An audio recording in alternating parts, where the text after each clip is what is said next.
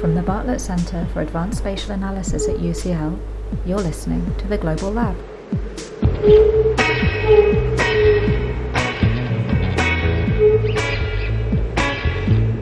In this episode, we'll be talking about risk and crisis management. Faced with more and more unfamiliar hazards, planners and governments want to know whether their preparations are sufficient. Citizens are increasingly asking the same questions. Dr. Hitomi Nakanishi of the University of Canberra and Sarah Wise of UCL's CASA were interested in how new kinds of simulation could be used to help people understand evacuation. They wanted to know how different approaches to crisis management might produce different outcomes. Working together with Professor Yoshihiro Suenaga of Kagawa University, they developed an agent-based model of community evacuation behaviour during storm surge events. They took their model to government meetings and community workshops around Takamatsu, the home of Kagawa University. Today they're here to tell us about their project and what members of the public thought about applied simulation. Later we'll hear from Mr. Rangga Wagadalan, a PhD student at University of Canberra who also works for Indonesia's National Development Planning Ministry. He'll talk about the future use of simulations as an analysis tool by government agencies, based on his own experience in Indonesia, and how it can be used to help develop more data-driven planning policies. First, we hear from Sarah and Hitomi in conversation with CASA's Dr. Thomas Evans. I'm Hitomi Nakanishi. I work at the University of Canberra in the area of urban planning. I am expert in urban transport planning and also disaster management evacuation modeling. I'm Sarah Wise. I'm a lecturer in agent-based modeling at CASA. Okay, so thank you for those introductions. There's some interesting details there that we're going to have to come back to get more detail later on. But let's start with just an introduction of what we're talking about today. So Hitomi, you, Sarah, and some other authors I know have written a research paper called Simulating Emergencies with Transport Outcomes Simulation, Application of an Agent-Based Decision Support Tool to Community Evacuation Planning.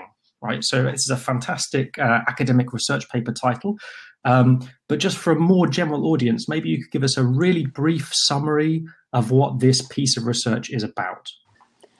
Yeah, so we have developed the agent-based model simulating the evacuation of the population in Takamatsu City, Kagawa in Japan, where in this area, the typhoon in 2004 was a wake-up call for them, for the population, that they need to start preparing for the disaster to come.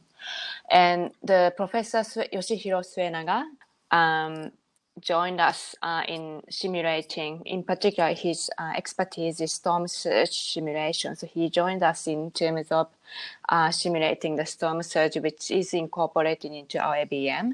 And also Professor Ed Manley, who is now at the University of Leeds, joined us in developing the ABM.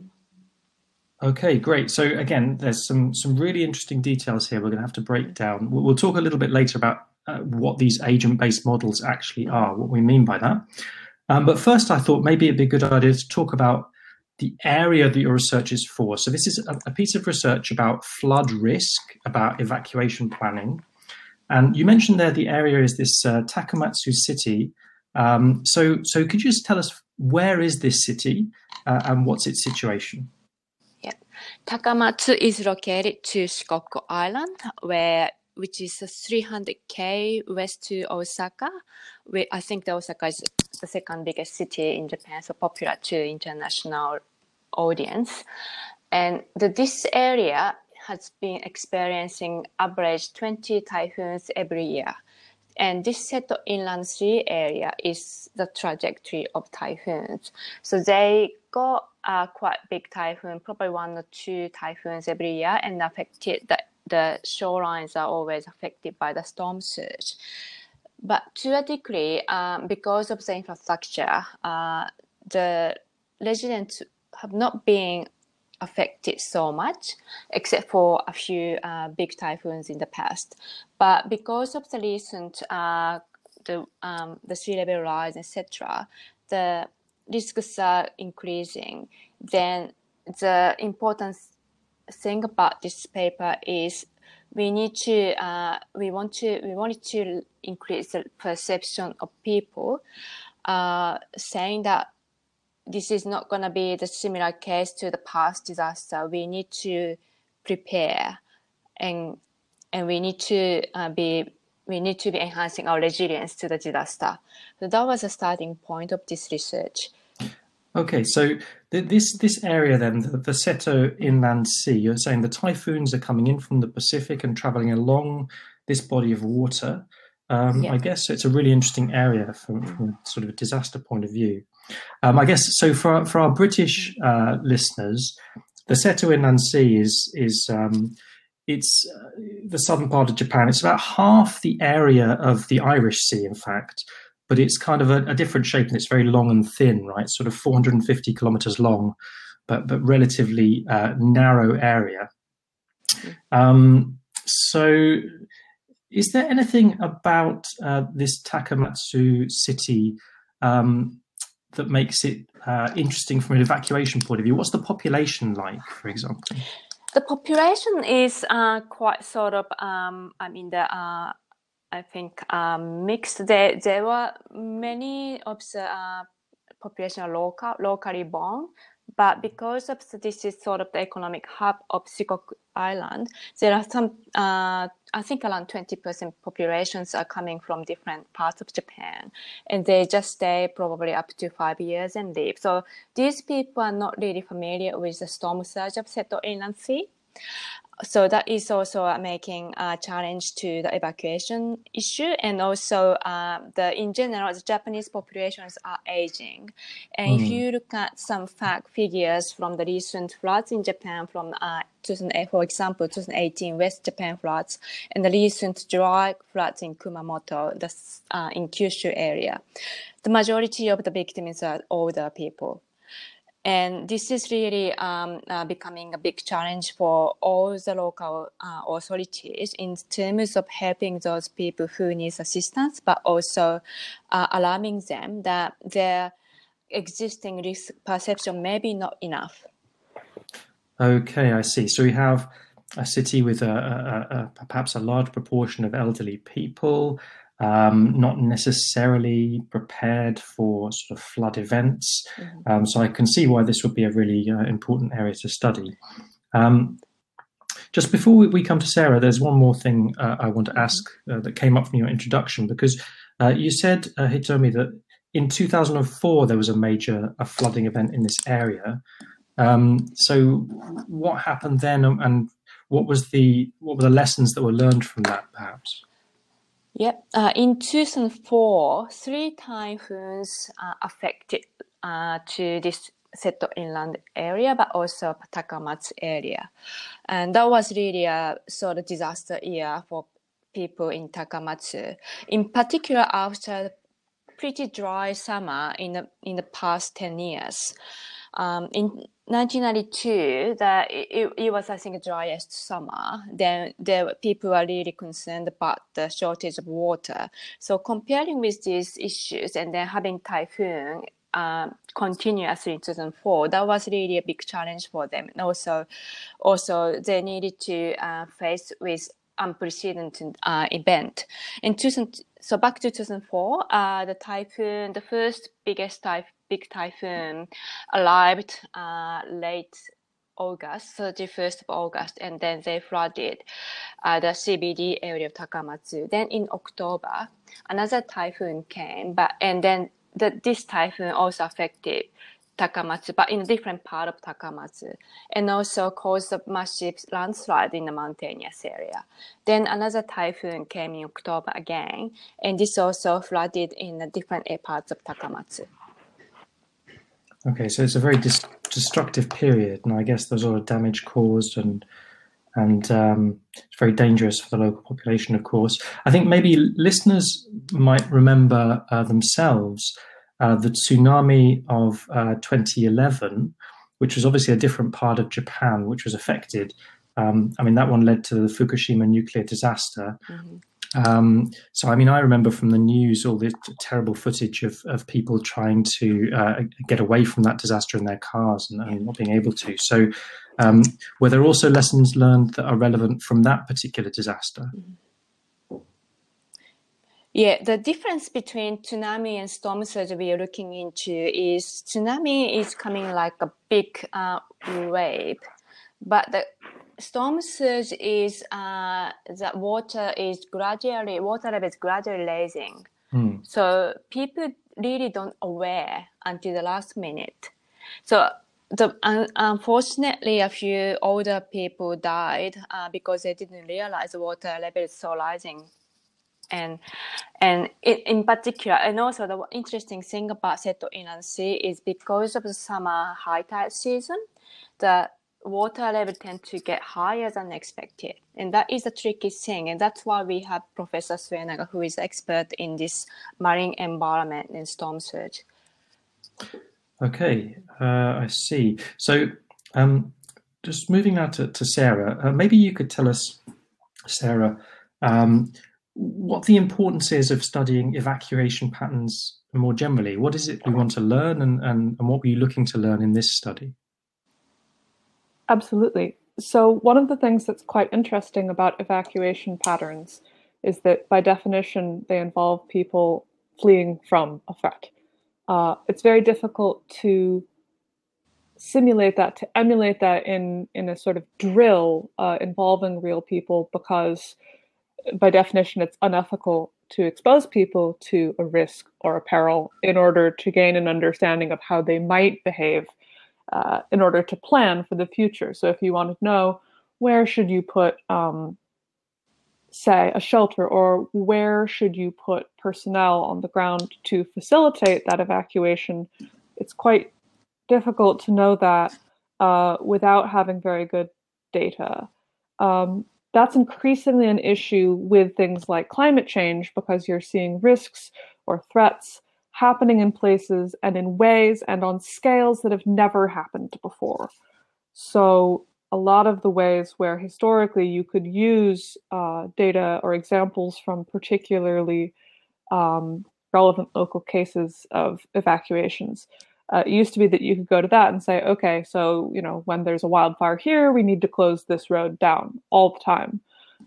That's no longer the case if you're having events which, as I said, are larger or at a different time of year or some other thing. So you can't use past experience. So it's very important to be able to simulate that, to project what might happen in these new circumstances under these new conditions without obviously actually putting people in peril to test your hypothesis. So that's why we're really interested in simulating this, because you have this new set, this emerging set of problems which we can address with behavioral simulation. I see. Yeah, I can imagine it very difficult to test these things where you have very little control. Obviously, you have no control over when the event occurs. You just have to kind of observe what's happened on these rare occasions when there's been a disaster. So this is where the simulation you're talking about comes in. So Hitomi mentioned earlier this idea of agent-based modeling, and this is the kind of simulation approach that was taken here, I think. So maybe could you explain, Sarah, what is agent-based modeling? Absolutely. Agent-based modeling is my thing.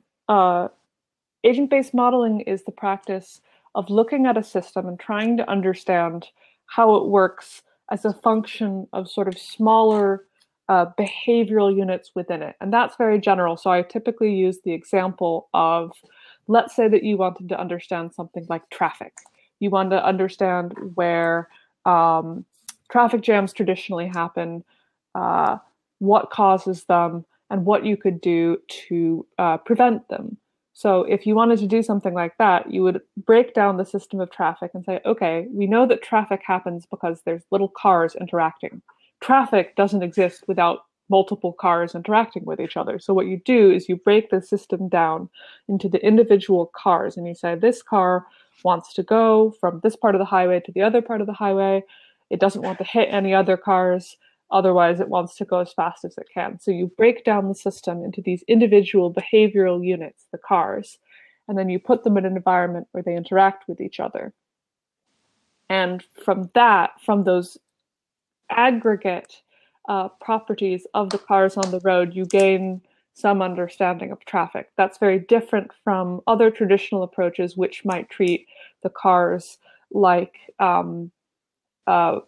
water flowing through a tube, or some sort of fluid dynamics approach, some sort of system dynamics approach where it's you're looking at the aggregate, but you're not looking at the individual behavioral units interacting with each other and making their decisions based on their context. So it's very useful for situations where there is randomness, where differences between those behavioral units matter. So or where your position in space might influence the decisions you make.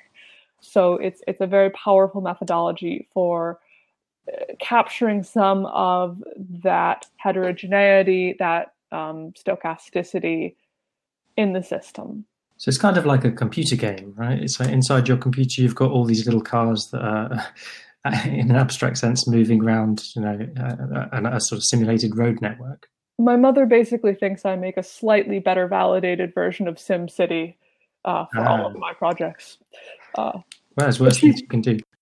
Okay, so let's move then to how exactly agent-based modeling was used in this particular study. So we understand now this is a method where we represent sort of individuals, which I guess could be cars or people or whatever, and when we look at what they're doing in some kind of simulated world. So what exactly was being represented in this study as the agent-based model? So what we did was we broke the simulation down. We had individual members of the population represented by our agents. So every person within the system was represented by their own agent. And we were interested in understanding how those individuals would make the choice to evacuate, where they would go, when they would go. So the system was broken down into our individual people who were assigned to a home location and a work location and went about their day doing default behavior. And at the end of the day, which was traditionally when storm surges in this area tend to happen at night, just due to the way that the storm surge works. Professor Sweniga assures me, never having experienced it myself, I can't say. But there's the evacuation period where people may decide to evacuate to a shelter. So the shelters also have behaviors in that they fill up with people and they have a sort of maximum capacity. So the people are choosing whether to evacuate and where to go, and then the shelters are determining whether they have enough space to take in someone who arrives there and wants to take shelter there. So an individual who arrives looking for shelter may find that the shelter is actually full and will then have to make a decision where they'll go next. So this sounds like a very, very sophisticated model, and you've got individuals making decisions. And are you representing the whole city of Takamatsu? Because I think that's about 400,000 people or more. In the context of this paper, we're doing a slightly smaller area, but you're quite correct. The overall Takamatsu area is fairly large. We're doing a smaller area, and in a lot of cases we've been experimenting with, we've been looking at smaller neighborhood units, which is something that Hitomi, I think, will talk about a little bit more, is us trying to focus on the experiences of individual neighborhoods in that larger context. But it is very possible to do the entire Takamatsu area. It's just a question of having the data and having the computing power, which is with modern developments totally possible. That was very, very impressive stuff. So one question I have is, okay, so you this simulation, and this question could be for Hitomi here. You create this simulation. Did you get input from local people as well to understand their thoughts? We brought this to the local workshop, so the residents get together and looked at our simulation. And yes, of course, we got some feedback. Also, we brought this simulation to discuss with government officials who are in charge of the disaster management and how realistic our simulation is. And we got the sort of the confirmation that this looks like a real situation. Mm-hmm. Sarah, I think you wanted to come in there.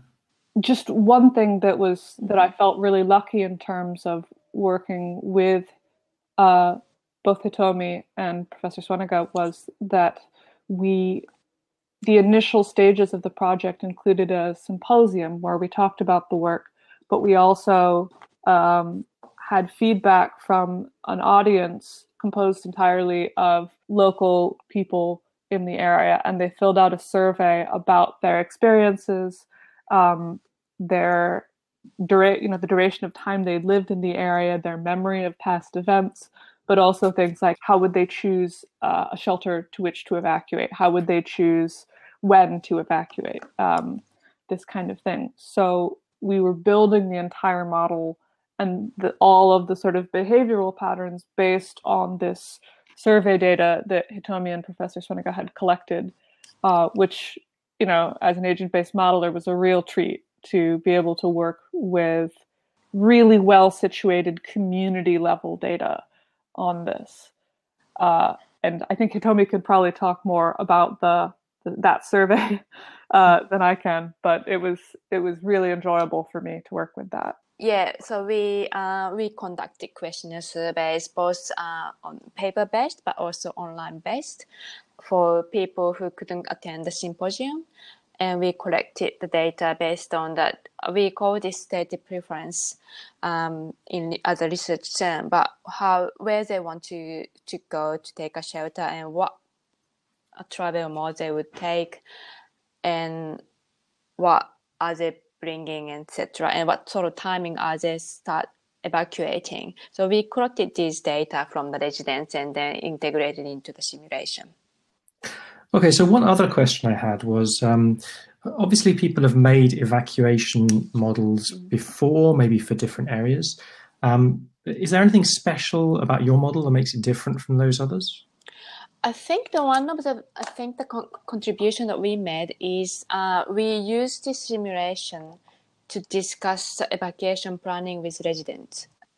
It's not just about the model itself, it's also about how residents use our simulation to the discussion in enhancing evacuation strategy. And that is what I think that one of the biggest contributions that we made. From what I saw from reading your paper as well, you seem to have a really detailed sort of model of the dynamics of the sea itself, of the water that goes alongside your model. Yes, that's right. It's a tricky area. We also consider topography of the area, which includes quite low area.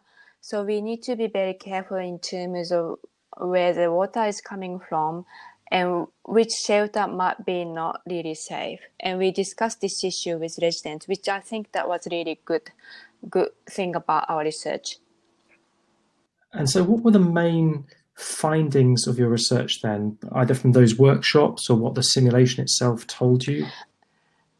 I think what we found really good was that people realized that it's not just about their own community, it's about the whole area. For example, one resident commented on our simulation that then looking at simulation, I didn't realize that people might be coming to our shelter from other part of the city if they think that their shelter is no longer safe, because usually the residents are just thinking about their nearest shelter, which also they are managing the emergency goods. So they were sort of, we should start thinking about the possibility that people are coming from different directions or different neighborhoods. I think that was really quite alarming to people in particular who's involved in the rescue and relief activities. Did the model tell you something about traffic as well, about where might be the areas of congestion and what the particular dangers might be there? one of the really interesting things was that it was able to emulate patterns of traffic jams. So, for example, backups in vehicles when getting into a shelter. But it was also able to therefore say, allow us to experiment with understanding what would happen if more residents walked, if more residents took vehicles, and so forth. Based on some of the survey work Hitomi has done, there's a really interesting trend among local populations to walk because of the difficulties with those kind of vehicle backups. But so we were seeing traffic patterns which the residents felt were broadly consistent with their experiences, outside of their own shelters at least. So we were able to recreate those kind of higher level traffic patterns in ways that seemed realistic to people who drove on those roads every day. I see. So that's more sort of reassurance that your model is representing the world effectively then, I think it was especially helpful also because that then meant that when we incorporated Professor Suenega's storm surge model, which is extremely detailed, informed by, he's literally done dives to the bottom of the regional sea to ensure. Yeah, I saw that in the paper. It's amazing. Practical element. He's my hero.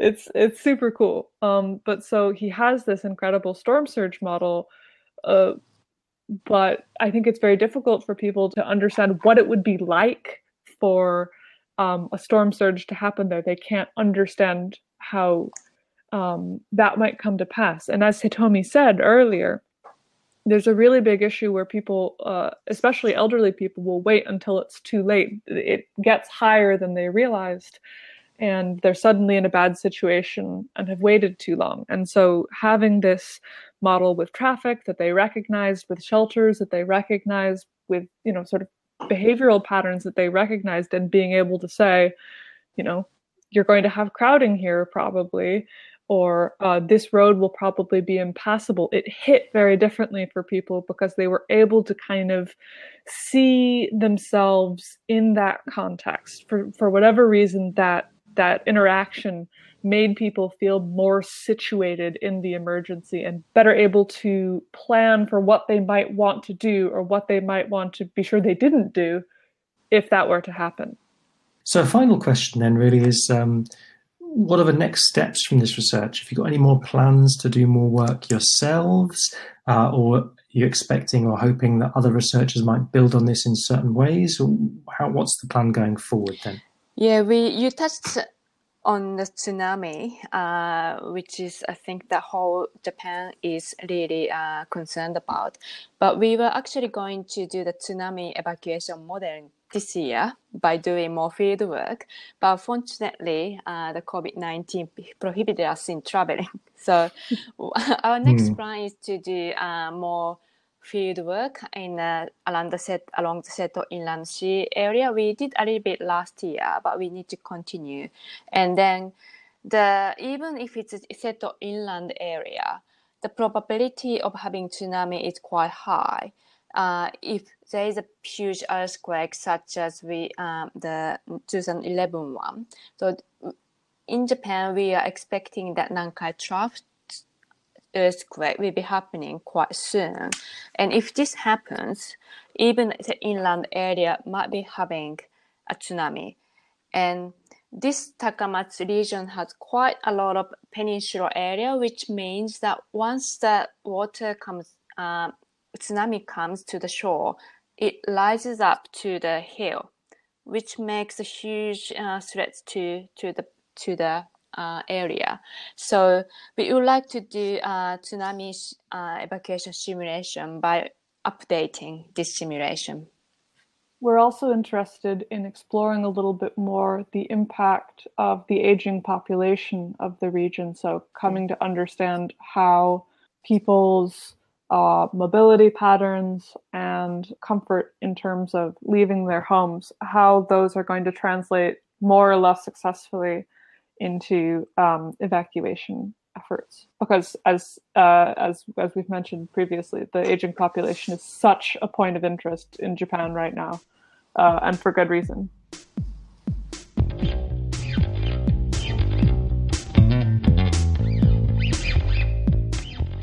My name is Rangga Wargadalam. I am a planning staff at the Indonesian Ministry of Development Planning. It's called Bappenas in Indonesia.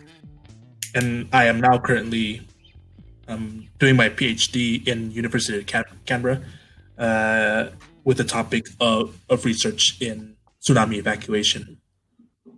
Okay, great. Thanks very much for talking to us. So I'd really like to know a little bit more about your role in government then. So what does it involve day to day? What are you doing? What's the sort of parameters of the role? So our work here in Bappenas, that's the name of my office, the development planning for the whole government of Indonesia, where each ministry or each department, they work with us in trying to get what they will do with the budget that they have each year. So in a sense, we help them focus on what the priorities of their development will be. And also we do that for the medium term of 5 years and also in the longer term of 25 years. Okay, and what sort of projects then are they looking at funding in terms of development? It goes a whole range of the whole government. So from housing to infrastructure of streets, harbors, and everything. So we each have our own directorate focusing on each sector of the government. And in my directorate is in security and defense. So we work with the Ministry of Defense, we work with the police, we work with the intelligence agency, and we help them develop their planning each year and their budget each year to get their budget in line. Indonesia is obviously a fascinating country for something like this, because obviously you've got hundreds of islands spread out across a huge area. I mean, the logistics of doing the work you do must be quite complicated, I imagine. Oh, yes, yes, it is. So we have, and what we have is in our office called sectoral planning, where we have plans where each in different sectors of development, so infrastructure, and then social economy and education. But we also, because of how big the geography of the Indonesia itself, so we have also regional planning, and we try to match that together. So we have our own unit that focuses only on regional planning to make sure that the development in each regions in Indonesia is balanced, and also how the budget goes, so that in a sense no one in Indonesia feels left out in the development. So for the purpose of this episode then, I'm really interested in how simulation modeling interacts with the work you do. Right. One of the problem, especially in planning and budgeting, especially in budget, in a sense, is trying to justify the money that you're asking. And what I found was, especially nowadays, that people don't like to read a whole bunch of textbooks, especially, and that's what I think in Indonesia, personally, I felt that government documents now are more visualized to get it more broader, especially when more of the public wants to know what the government is trying to do. So visualization helps justify the work that the government is trying to do, justify that the budget they're asking. And this simulation I think it's one of the key tools that we can use in governments, just so that it's easier for people to see what it is trying to do. I see. So simulation can be very visual, good at communicating what perhaps research is saying in a way that people who are not experts can understand. That is correct. That is correct. And so are there any particular examples of areas in which simulation has been used in your work? An example of that visualization could be what the disaster management in Indonesia are trying to inform the public, especially on the different hazards that their community might be facing in the future. So nowadays, what I see is interactive hazard maps of Indonesia, especially using apps on smartphones are made available for the public, just so that it's much easier to inform the public, and second is the public has a much easier time to understand, especially now that they can locate themselves in the map with geolocating themselves in maps and using different colors of risk that they have in their community, and kind of help them prepare for hazards in the future. Right, I see. So yeah, with a simulation model, you can maybe show the interaction between maps, the geography, and what the research is saying, and that can be helpful to communicate to the public and to the government, I guess.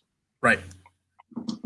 Okay, great. So that's a little bit about your work, but you're also doing a PhD. You're also studying at the moment. So what is it that you're studying? Well, I'm doing is similar to the work that Hitomi and Sarah are doing. So focusing on a village in Indonesia, Pangandaran village. I'm developing a agent-based simulation of that village in case of when a tsunami happens or there's a tsunami warning. How will the people in that village react? How will those people try to evacuate? Where will they evacuate? And seeing the consequences, for instance, of them not evacuating immediately, but what we call milling time. So essentially, they don't start evacuating right away because one, they might try to look for their family. They might try to get their important things from their homes, or even sometimes looking for information before they are confident that they need to evacuate, and that increases the risk that they have of the hazard. So trying to simulate that, and later on using that simulation to discuss with the communities in that village to see how they can better prepare themselves for tsunamis in the future. Okay, so yeah, this is quite similar to the work we heard about from Hitomi and Sarah. Yeah, so this is a small village. It's the south coast of the island of Java. This is one of the larger islands of Indonesia, the island where Jakarta is, the capital is also there. Many people listening to the podcast might well remember obviously the devastating 2004 Indian Ocean tsunami. I don't know whether that affected this village particularly, but I do know this village was also hit by a tsunami, a smaller one in 2006, which was quite devastating. That's right, yeah. That is correct. So one of the reasons that I picked this village as a study case is I wanted to see if that experience has helped them prepare better and talk to them what they experienced themselves. What did they do in 2006 when they experienced that tsunami, and what do they think they will do in the future? In one sense, you can see what lessons they learn from their experience, but in another sense, you can see that although they have experienced tsunami, there are some decisions that might be not questionable, but not optimal in reducing the risk that they have in the future evacuation process. And so how detailed is the simulation you're building of this village then? Do you have every individual building?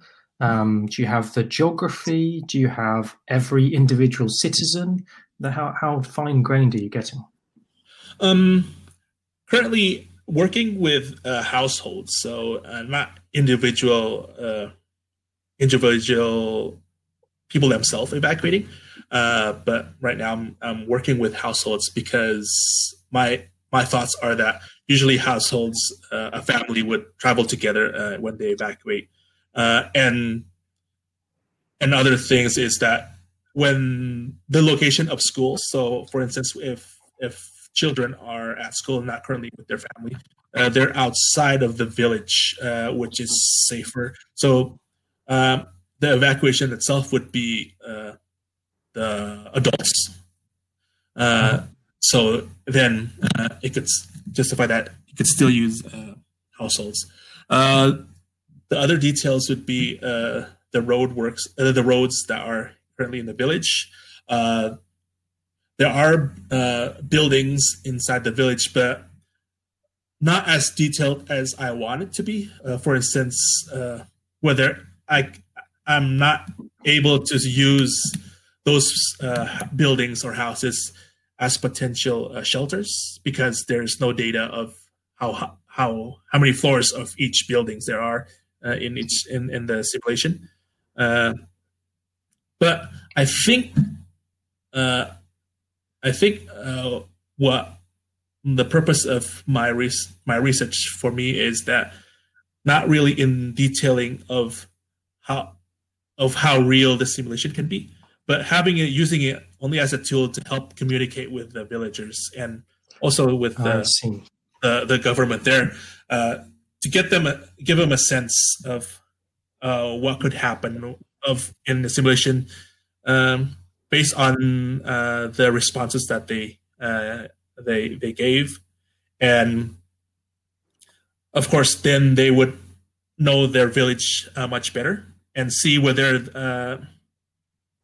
the simulation itself can really reflect of what they think that they will do in that evacuation. Okay, I see. So you've tried to make it so in your model, in your simulation, the behaviors of the individuals as they're evacuating or deciding whether to evacuate are as accurate as possible based on what you know about the people who live there. And then you're showing this simulation to the people who live there to demonstrate them what the risks are. That is correct. And have you actually done that stage yet? Have you taken the simulation and shown it to the people in Pangandaran? Oh, no, not yet. One is I'm still working on the simulation itself, and the second is because of the condition of COVID right now. It is quite difficult to travel there, but we are working this year on having an online discussion with some of the residents there, and basically streaming the simulation and then get their input through online meetings. Okay, great. That's fascinating stuff. It'd be really interesting to see what the results are.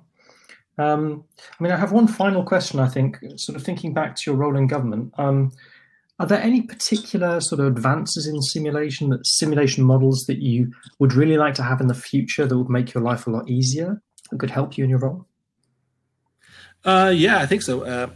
The simulations that Hitomi has done and Hitomi and Sarah has done, and also what I'm trying to do is, in a sense, rather than trying to simulate or getting data as a whole Indonesian, I know that each region, especially as a country as big as Indonesia, it's very, very different, and the people are very, very different.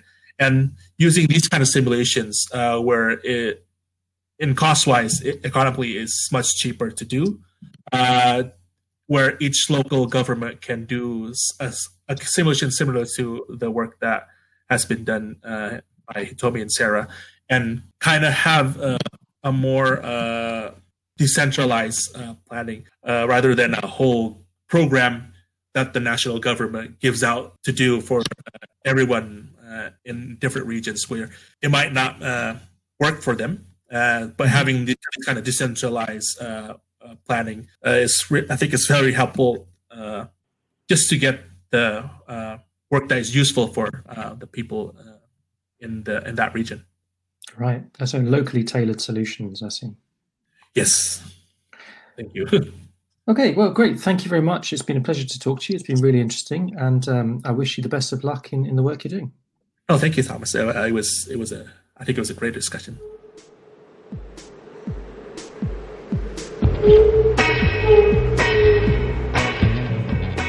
That's all for this episode. Thank you for listening to the Global Lab. Our guests this week were Hitomi Nakanishi, Sarah Wise, and Rangga Wagadalam, so thanks to them too. The interviewer was Thomas Evans, Jamie Danon did the recording, and the editing was by me, Leah Lovett. You can follow us on Twitter at The Global Lab, all one word. Get in touch and let us know what you think of the show. You can also visit our SoundCloud page, the-global-lab, where you'll find links related to our guests.